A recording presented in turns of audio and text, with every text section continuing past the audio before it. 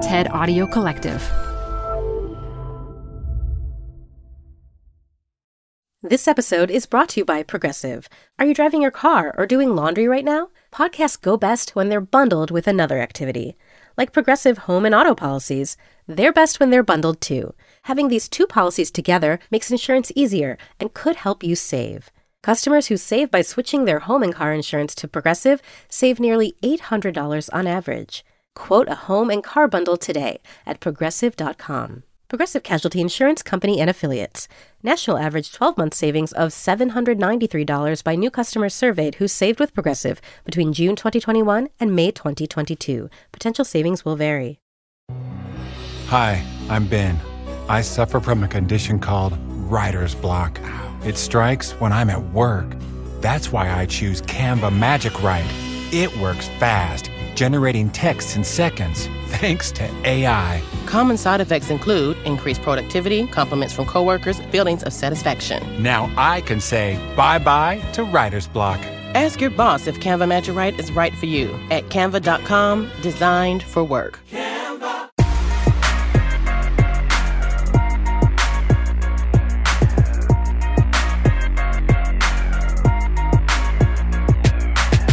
Hello, everyone. You're listening to After Hours. I'm Felix. I'm Mihir, and we are delighted to be joined with Sarah Greene Carmichael. Sarah, it's so good to have you here. Welcome, Sarah. Thank you, guys. I'm so excited to be here. Well, Sarah is a real pro, and we're so happy to have her. I think both Felix and I got to know her because of her pioneering work on the HBR IdeaCast. The wonderful IdeaCast. And now she's a fantastic columnist for Bloomberg Opinion, and we are so excited to have her. So thank you, Sarah, for joining us. And you're going to be with us for 2 weeks, which is really wonderful. Yeah, the pleasure is mine. How are you all doing? Well, of course, I'm thinking about what is going on in Ukraine. Yeah.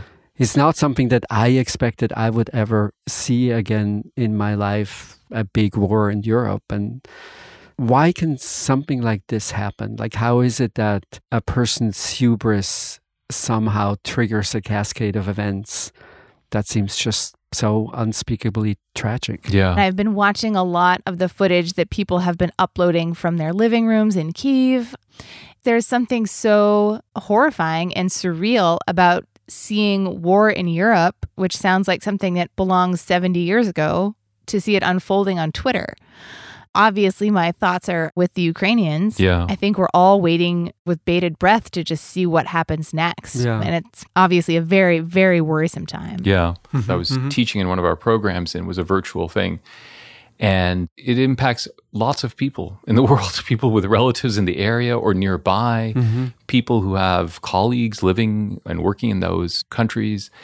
It's really remarkable. And I could see the anxiety on people's faces. I feel like the phrase I keep using the past 5 years, it feels like, is shocked but not surprised. And somehow I sort of came back to that this week. I was so shocked by what was happening. But after watching the buildup of Russian troops surrounding Ukraine, I sort of wasn't surprised. So let's think about what we're going to talk about this week. Yeah. So Felix, what did you bring? I brought a topic that I've been following for a little while that I find is just super interesting. And that is in the gaming space, Microsoft's acquisition of Activision, the single biggest acquisition that they have ever done. And so I would love to hear what you think it means, where the industry will go, whether or not there will be important antitrust angles. That sounds terrific. And Sarah, what do you got? I am really interested in the post-pandemic future of fitness. Peloton stock has obviously been through the mill lately. And it turns out that people are going back to their gyms at the same rate that they were going to the gym before the pandemic. So the death of the gym was greatly overpredicted. Does it matter, Sarah, if I don't do any fitness at all? Can I still participate in this conversation? I thought you were doing your epic walks. Don't tell him walking counts as fitness. You're totally misleading counts. him. Totally counts. Definitely counts. Excellent. All right, let's do it.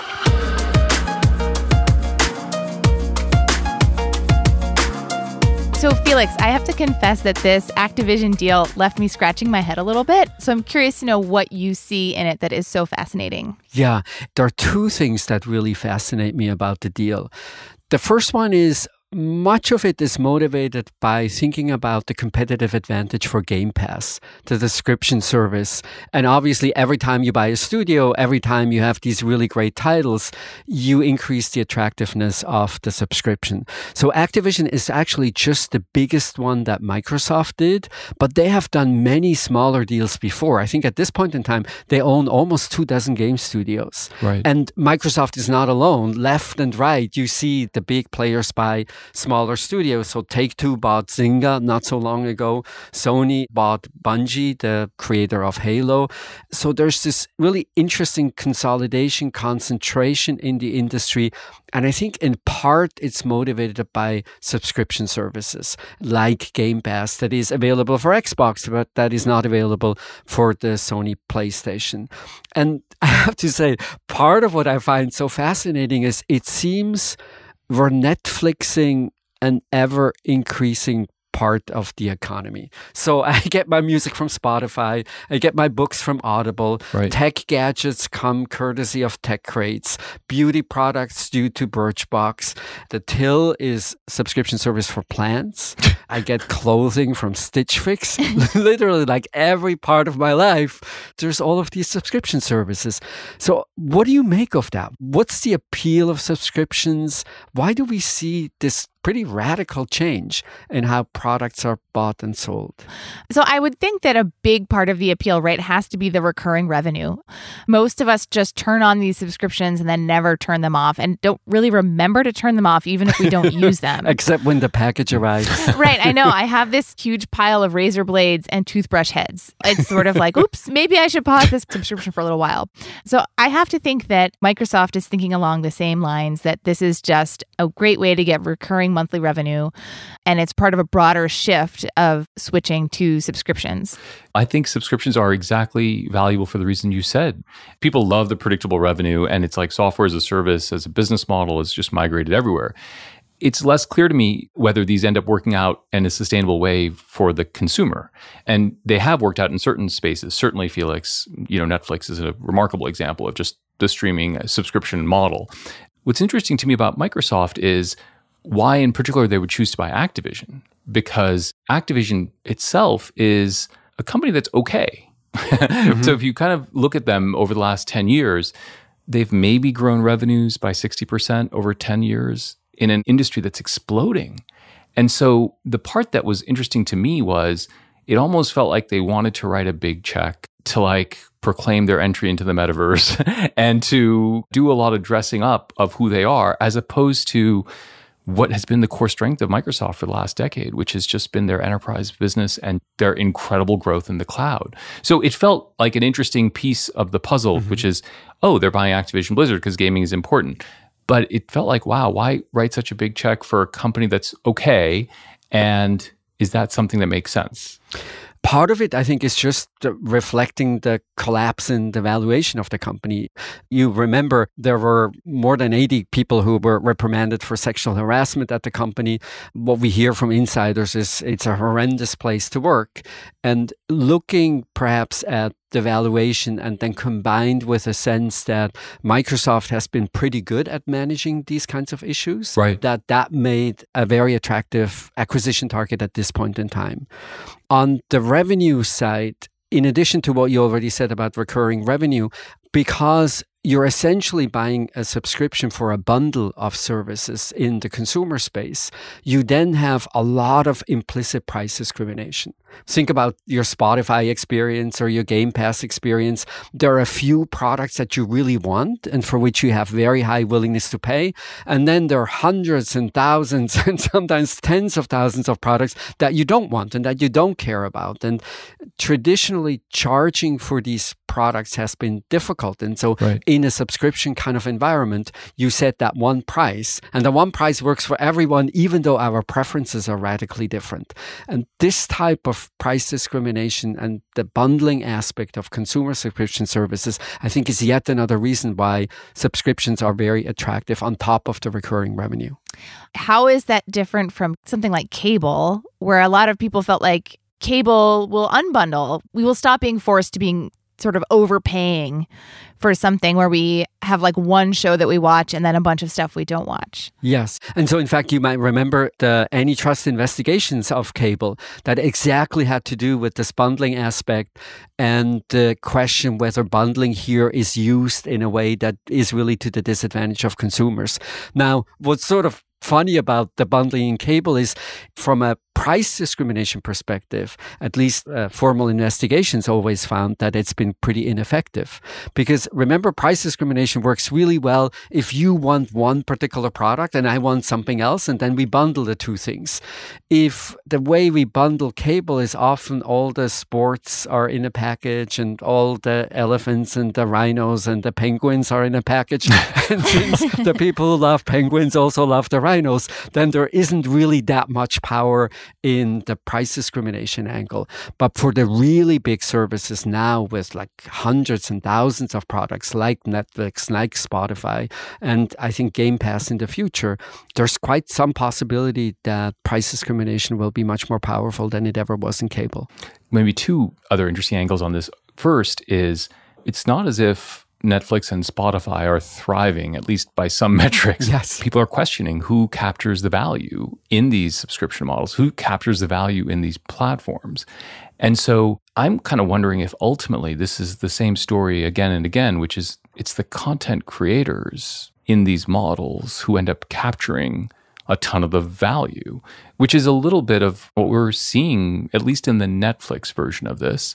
Spotify has some different dynamics, but ultimately, is this a story where actually content creators are just going to capture that? And then the related question, I guess, is, and you raised it, Felix, with all this notion of bundling, is there a genuine antitrust concern here? Yeah. This is going to become potentially a test case for this new theory of antitrust, which has been percolating up for the last 5 or 10 years and is now manifest in the Biden administration with key people in roles who are going to look at this. So I'm curious what you make of both of those. Like, is this a new test case for antitrust? And isn't the real winner here just the kid in the basement who's developing the new game? Yes. I think two things. So the idea of buying game studios is that you do away with the Netflix problem. Right. So now the producer of the games is in-house. And so then you don't really care anymore about who has the negotiating power if, in fact, the studios that you already own are the ones that produce the next big games. Right. If it continues to be the case that the ones you own do okay work, but they don't have the big hits, and you have to keep buying studios because the hits pop up somewhere else, then of course it's not very effective. But your question is exactly the right one. So the deal is going to be reviewed by the FTC. Lina Khan, the new head of the FTC, her views are very public about we need different kind of antitrust enforcement. And there is a real question here whether this kind of a deal should go through or whether this kind of a deal is exactly the type of deal where we should be much more careful about what we allow companies to do, because in the end, consumers will suffer. What's your sense? If I pressed you, good for consumers, bad for consumers, where do you come out?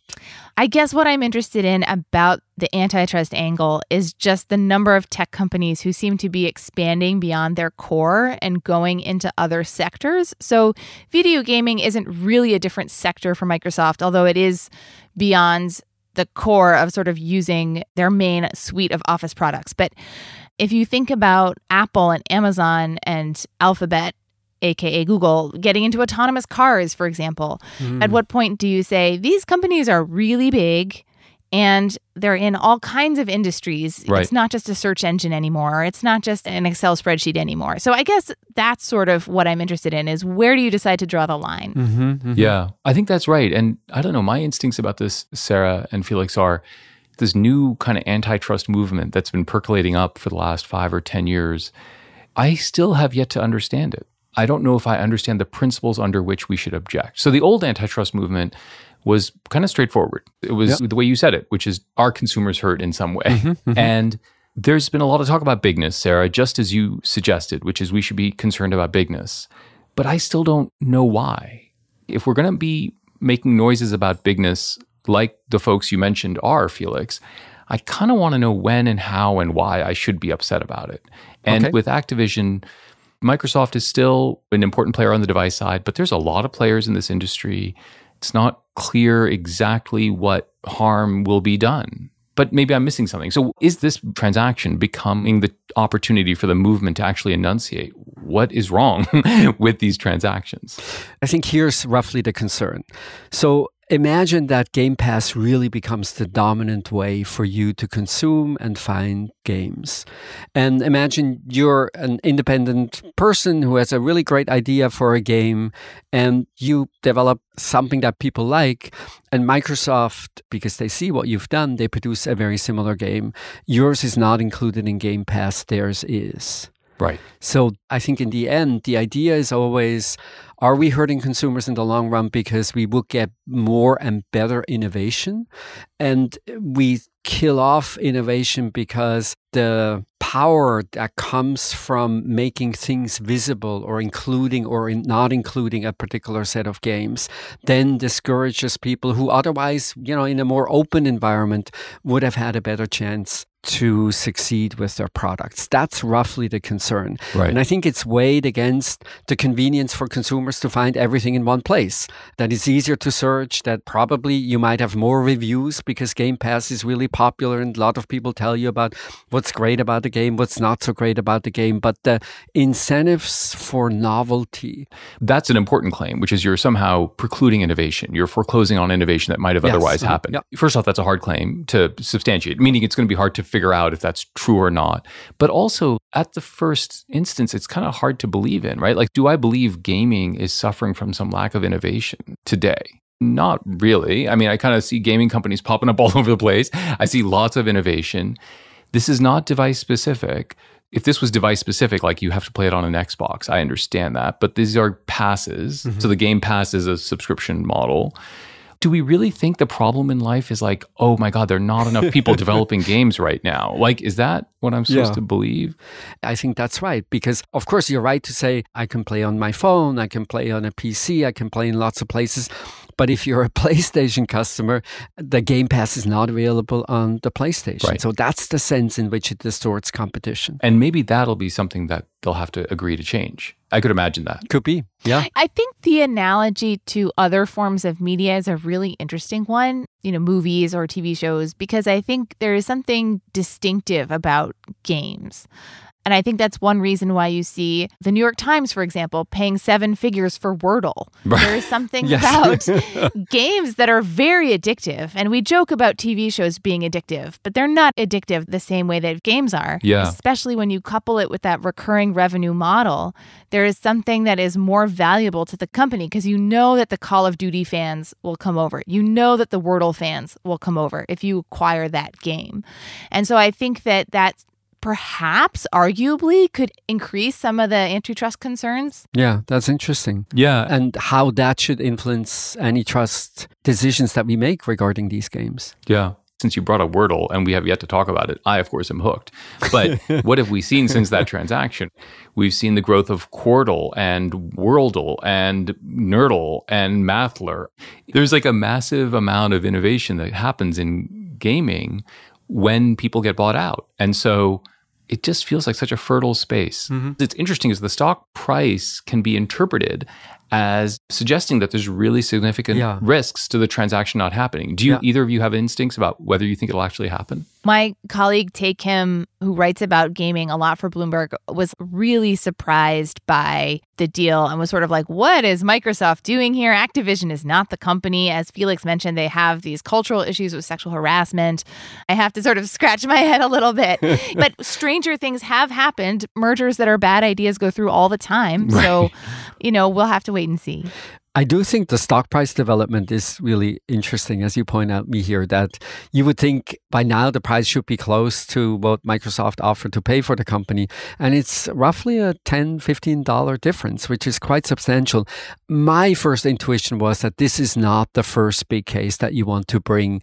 That is a good example of this new way of thinking about antitrust that is much more concerned about, do we get the right kind of innovation or not? For all the reasons that you pointed out, it's not a sector that seems particularly important. It seems a sector that is healthy to begin with. And it's a little murky to say how exactly Game Pass will influence consumer choices that they have. I think there are many much clearer cases where you could see it. I just want to underscore as a final point, Sarah, the thing you just raised, which is, I wonder, in a way, if in 5 years, the real headline here is, why and how did Microsoft make such a big acquisition? And was it when Microsoft lost its mojo on capital allocation? Because they've been doing everything right for a long time in many ways. And writing a $100 billion check for Activision feels a little weird. Yeah. Well, we'll find out. We will find out. We have to start swapping Wordle things. Are you guys into it? Yes. I'm so into it. Okay. We'll have to start doing that. Excellent.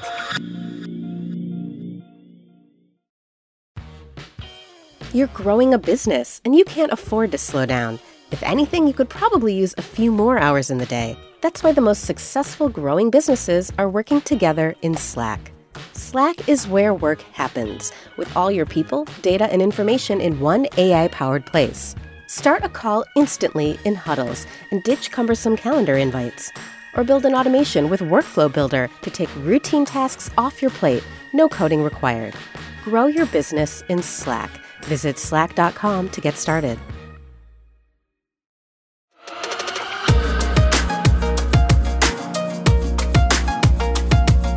So Sarah, you brought a topic, fitness, post-pandemic fitness in particular. Yes, and this is one where I guess I have a little bit of egg on my face because I was one of those people who at the beginning of the pandemic, when sales of Pelotons were going through the roof, sales of stationary bikes tripled in the first 6 months of the pandemic. Wow. I thought people have invested in this hardware. They're not going to go back to the gym. This is a game changer. And now what we're seeing is actually people are really excited to get back to the gym. Mm-hmm. Foot traffic at gyms has been returned to the pre-pandemic levels. So I'm curious to know where we go from here. I'm curious to know, given that Peloton has been having these well-publicized issues, the CEO ousted, a new CEO brought in, are they sort of the Friendster of digital fitness? Do they get lapped by others who would pick up the baton? Where do we go from here?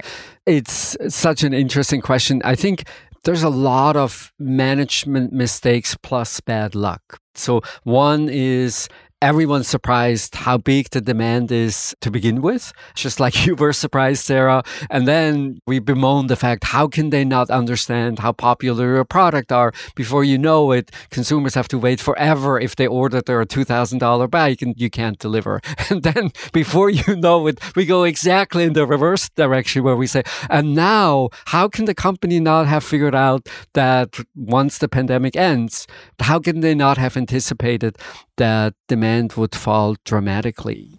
It's funny. I think the tricky thing for me about this, and the reason I love this topic, Sarah, is, as Felix suggested, it's kind of a microcosm for lots of things. First, it is this question of basically people extrapolating current conditions to continue forever. Yeah. It's like the biggest behavioral bias we know.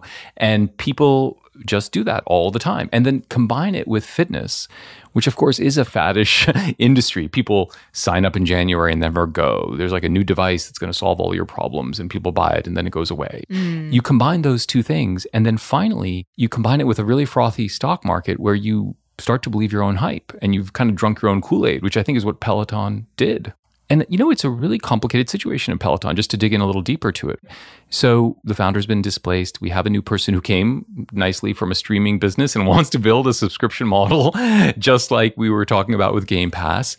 But they are sitting on a pile of inventory, and they have to figure out how to move this from a device-specific, big upfront sale to a subscription model.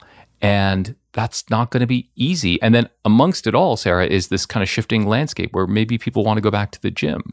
So I don't know, my instincts are kind of what my instincts were when this whole thing happened, which is because I am such a Luddite and like not into fitness, it's still like an iPad on a bike to me. And so I still think of it that way. And so I still don't really get it. And I think the way this ends up is there's going to be some fantastic fitness instructors who are going to make a lot of money because they're the content creators in this model. And it's not going to be device specific. Because unlike Netflix and Spotify, to which they got compared, Felix and Sarah, you have to buy $2,000 device to get into this platform. Right. I have a specific pricing question because the new CEO, Barry McCarthy, gave a New York Times interview in which he talked about dramatically cutting the price of the bike. I mean, at one point, I don't think he said they actually were going to do this, but one night he's basically said, yeah, give the bike away. If he actually made the bike free, I would feel really cheated if I had bought a $2,000 Peloton. But then he said you dramatically cut the cost of the bike and then you really ramp up the price of the app. So the way it works now is not only you buy the bike, but then you have to pay $39 a month for the classes, which is a little interesting because if you don't buy the bike, it's only $13 a month for the classes. So somehow if you buy the bike, you pay more. But let's set that aside for now. He said that you could make the app maybe $70 or $80 a month. And I'm wondering, if you do that, do you really bring in more customers? Are people willing to spend $70 or $80 a month to work out in their homes? Yeah. Does that solve the problem? Is that the answer? You're putting your finger on like the deep, hard question that Peloton faces. And I think the answer has to be, yeah, that's what you need to do, Sarah, to make the economics work. But then you have to deliver a lot of value at that price point. And then it has to become about a lot more than bicycle instruction. It's got to become a lot more about a lot of other things.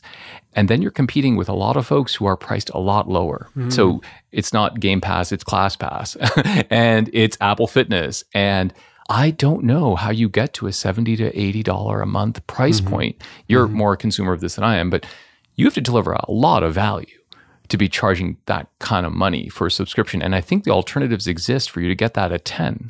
I do think that the $2,000 price tag for the bike, that's a real barrier to entry. And of course, they coupled it with consumer credit and all the rest of it. But it's still the idea that no one is super sure how disciplined they will be. Will I really use it every day? Is that going to be my main form of exercise?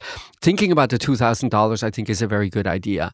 Where I agree with you, Mihir, it's a little counterintuitive because generally in razor blade models, we would say you shift the profit pool to the side of the complementarity where you have less competition. Right. Look at YouTube. There's like 1 million people who will give you cycling instructions on YouTube. And so the intuition that they have less competition on the content side than they have competition on the bike side, that is not an intuition that I completely understand. Yeah. The second thing that I'm a little confused about is in fitness, I think you want variety. You don't want to do the same thing over and over again. And the Peloton model seems to say you always want to bike, but you want to bike with different people at different speeds through different digital landscapes. Right. And I wonder if that is right. I wonder if it's not more, I sometimes want to bike, and then sometimes I want to row, and then sometimes I'm on a treadmill.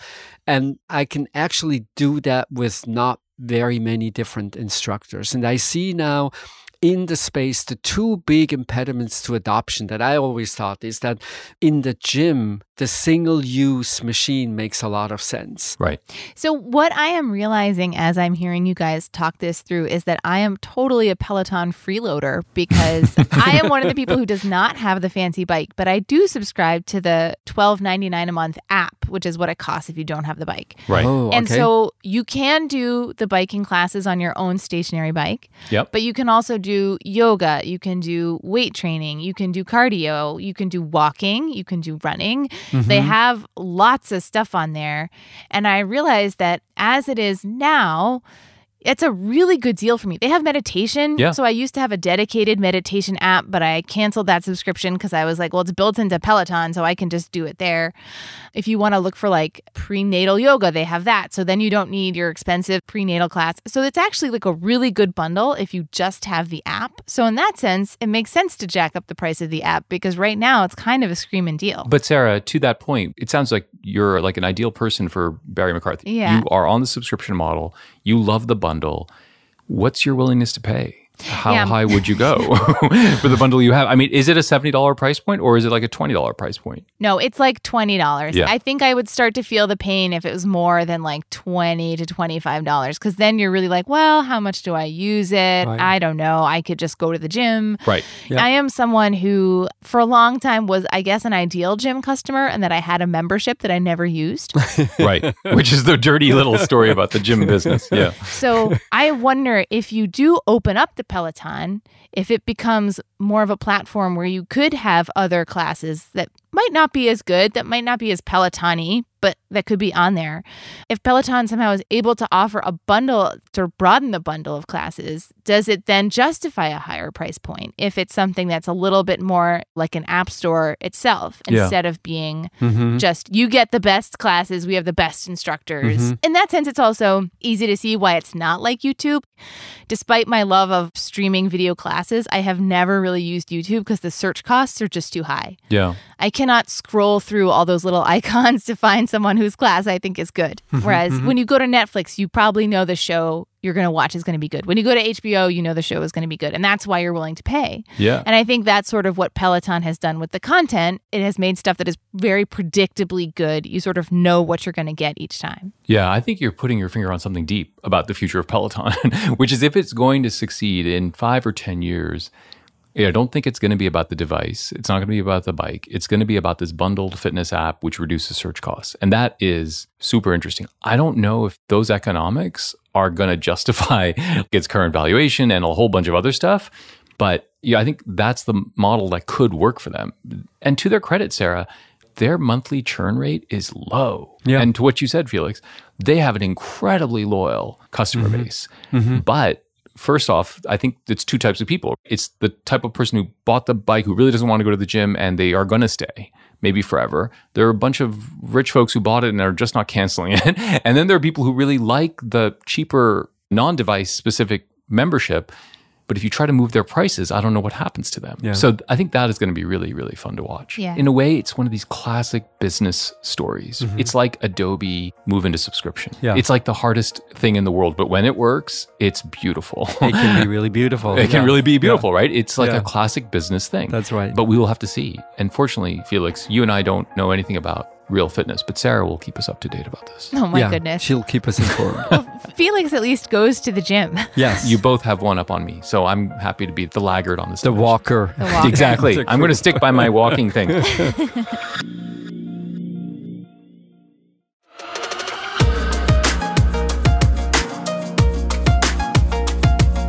All right, recommendations. Sarah, you're the guest. You go first. The recommendation I am bringing is a little bit season specific. So it is Winter Worlds. It's a book about how small animals survive during the winter. Oh. The subtitle is The Ingenuity of Animal Survival, and it's by Bernd Heinrich. Ooh. So it's like ants in winter? It's like ants and flying squirrels and little tiny fluffy birds. I've never actually wondered how those little teeny tiny fluffy birds keep from freezing in the winter when I go outside head to toe in Patagonia and Arc'teryx and I'm still cold sometimes. So what I realized was I read this book maybe 10 years ago and I was thinking about this winter. I used to yearn so much for spring. And I really date my embrace of winter to this book and learning all about how these little animals, little birds, little squirrels, and other tiny, tiny creatures that burrow under the snow or sort of fluff up their feathers to survive cold, cold nights, learning how they deal with these really inhospitable temperatures, I think has a major impact on my life. Wow. Now I'm someone who likes snowshoes and skis and does this stuff that I never did before. And I think it all started with this book. So I wanted to recommend that book because I thought, here we are again in March and the Northern Hemisphere is very cold. If you are sort of down at the mouth about this season, this is a very gentle, interesting book that might help reframe things a little bit. Oh, that's a great recommendation. Yeah. Can you say the name again? Yeah, the book is called Winter World, The Ingenuity of Animal Survival. That's fascinating. Wow. I love the idea of taking inspiration and lessons about resilience from other creatures. I think that's fantastic. That sounds really good. Wonderful. Felix, what do you got? I have a movie recommendation, and it's a movie that's been out for a little while, but for some reason I totally missed it. And then I had low expectations, and it turned out to be really good. The movie is Shang-Chi and the Legend of the Ten Rings. Have you seen it? Wait, is this the... one of the Marvel movies? Yeah, this is one of the Marvel movies. Yeah, exactly. My daughters have been raving about this. It's like the typical formulaic Marvel movie. Yeah. And then it's such a delight. It's so amazing. And part of it is it has many of the elements of sort of a classic Chinese tale with warlords and strange magic and flying dragons. So you get all of that. But then you also get a little bit Chinese friends living in San Francisco and trying to make sense of the Western world after having left China for quite some time. And the way the story is told, it's interesting, it's funny, it has amazing visuals. Now that I think about it, it's probably one of the best movie experiences of the last couple of years or so. Wow. So that's highly recommended. That sounds great. That sounds really good. Shang-Chi and the Legend of the Ten Rings. That's great. What did you bring me here? All right, so just to live to type, I did bring two. So first, Bourke Street Cafe is a bakery and cafe in Australia that has now opened up in New York. And it is a spectacular bakery. They have great stuff, but the main thing they have is meat pies and sausage and lamb rolls. And I got to tell you, they are spectacular. And Felix, I know you and I had a little bit of a disagreement about daily provisions, but we are going to go to Bourke Street Cafe together, and you're going to try their lamb roll. And it's so much better than anything at Daily Provisions. It's so much better. Yeah. It's so good. Okay. And my second recommendation is... something vegan, I take No, not at all. No, it's not a balance. You don't think about the balance of your I'm going to go the other recommendations? way. It's going to give you a complete meal. The lamb roll is the entree, and then what do you have for dessert? And the answer is, my kids have introduced me to a candy, which is just spectacular. And it's a candy I had never heard of, which was a real surprise to me because I know a lot about candy. It's called Zotz. Z-O-T-Z. Have you ever heard of Zotz? No. I've not heard of it. What is it? Oh my God. So this is an Italian candy that is imported into the US. Think about a Jolly Rancher, but take the Pop Rocks of your childhood, put them inside the Jolly Rancher, and it explodes like as you suck on it. It is spectacular. Oh my God. So have a lamb roll from Bourke Street Cafe and then have some Zotz. Can you put the Zotz in the lamb roll? You know, that's an interesting idea. And it might be better if you put the lamb roll inside the Zotz if it was big enough. But we'll see. This is an innovation that we'll have to think a little bit about. Can you run all of these experiments without me, please? Oh, come on, Felix. It's just bundling. It's just bundling. Exactly. Yes, yeah. All right, before it gets any worse, this is it. You were listening to After Hours from the TED Audio Collective.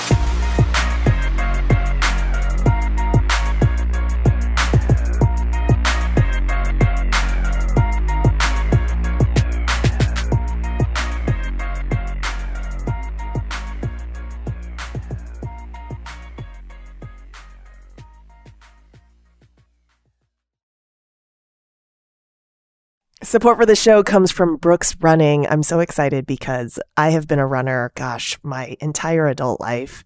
And for as long as I can remember, I have run with Brooks running shoes. Now I'm running with a pair of Ghost 16s from Brooks. Incredibly lightweight shoes that have really soft cushioning. It feels just right when I'm hitting my running trail that's just out behind my house. You now can take your daily run in the better than ever Ghost 16. You can visit brooksrunning.com to learn more.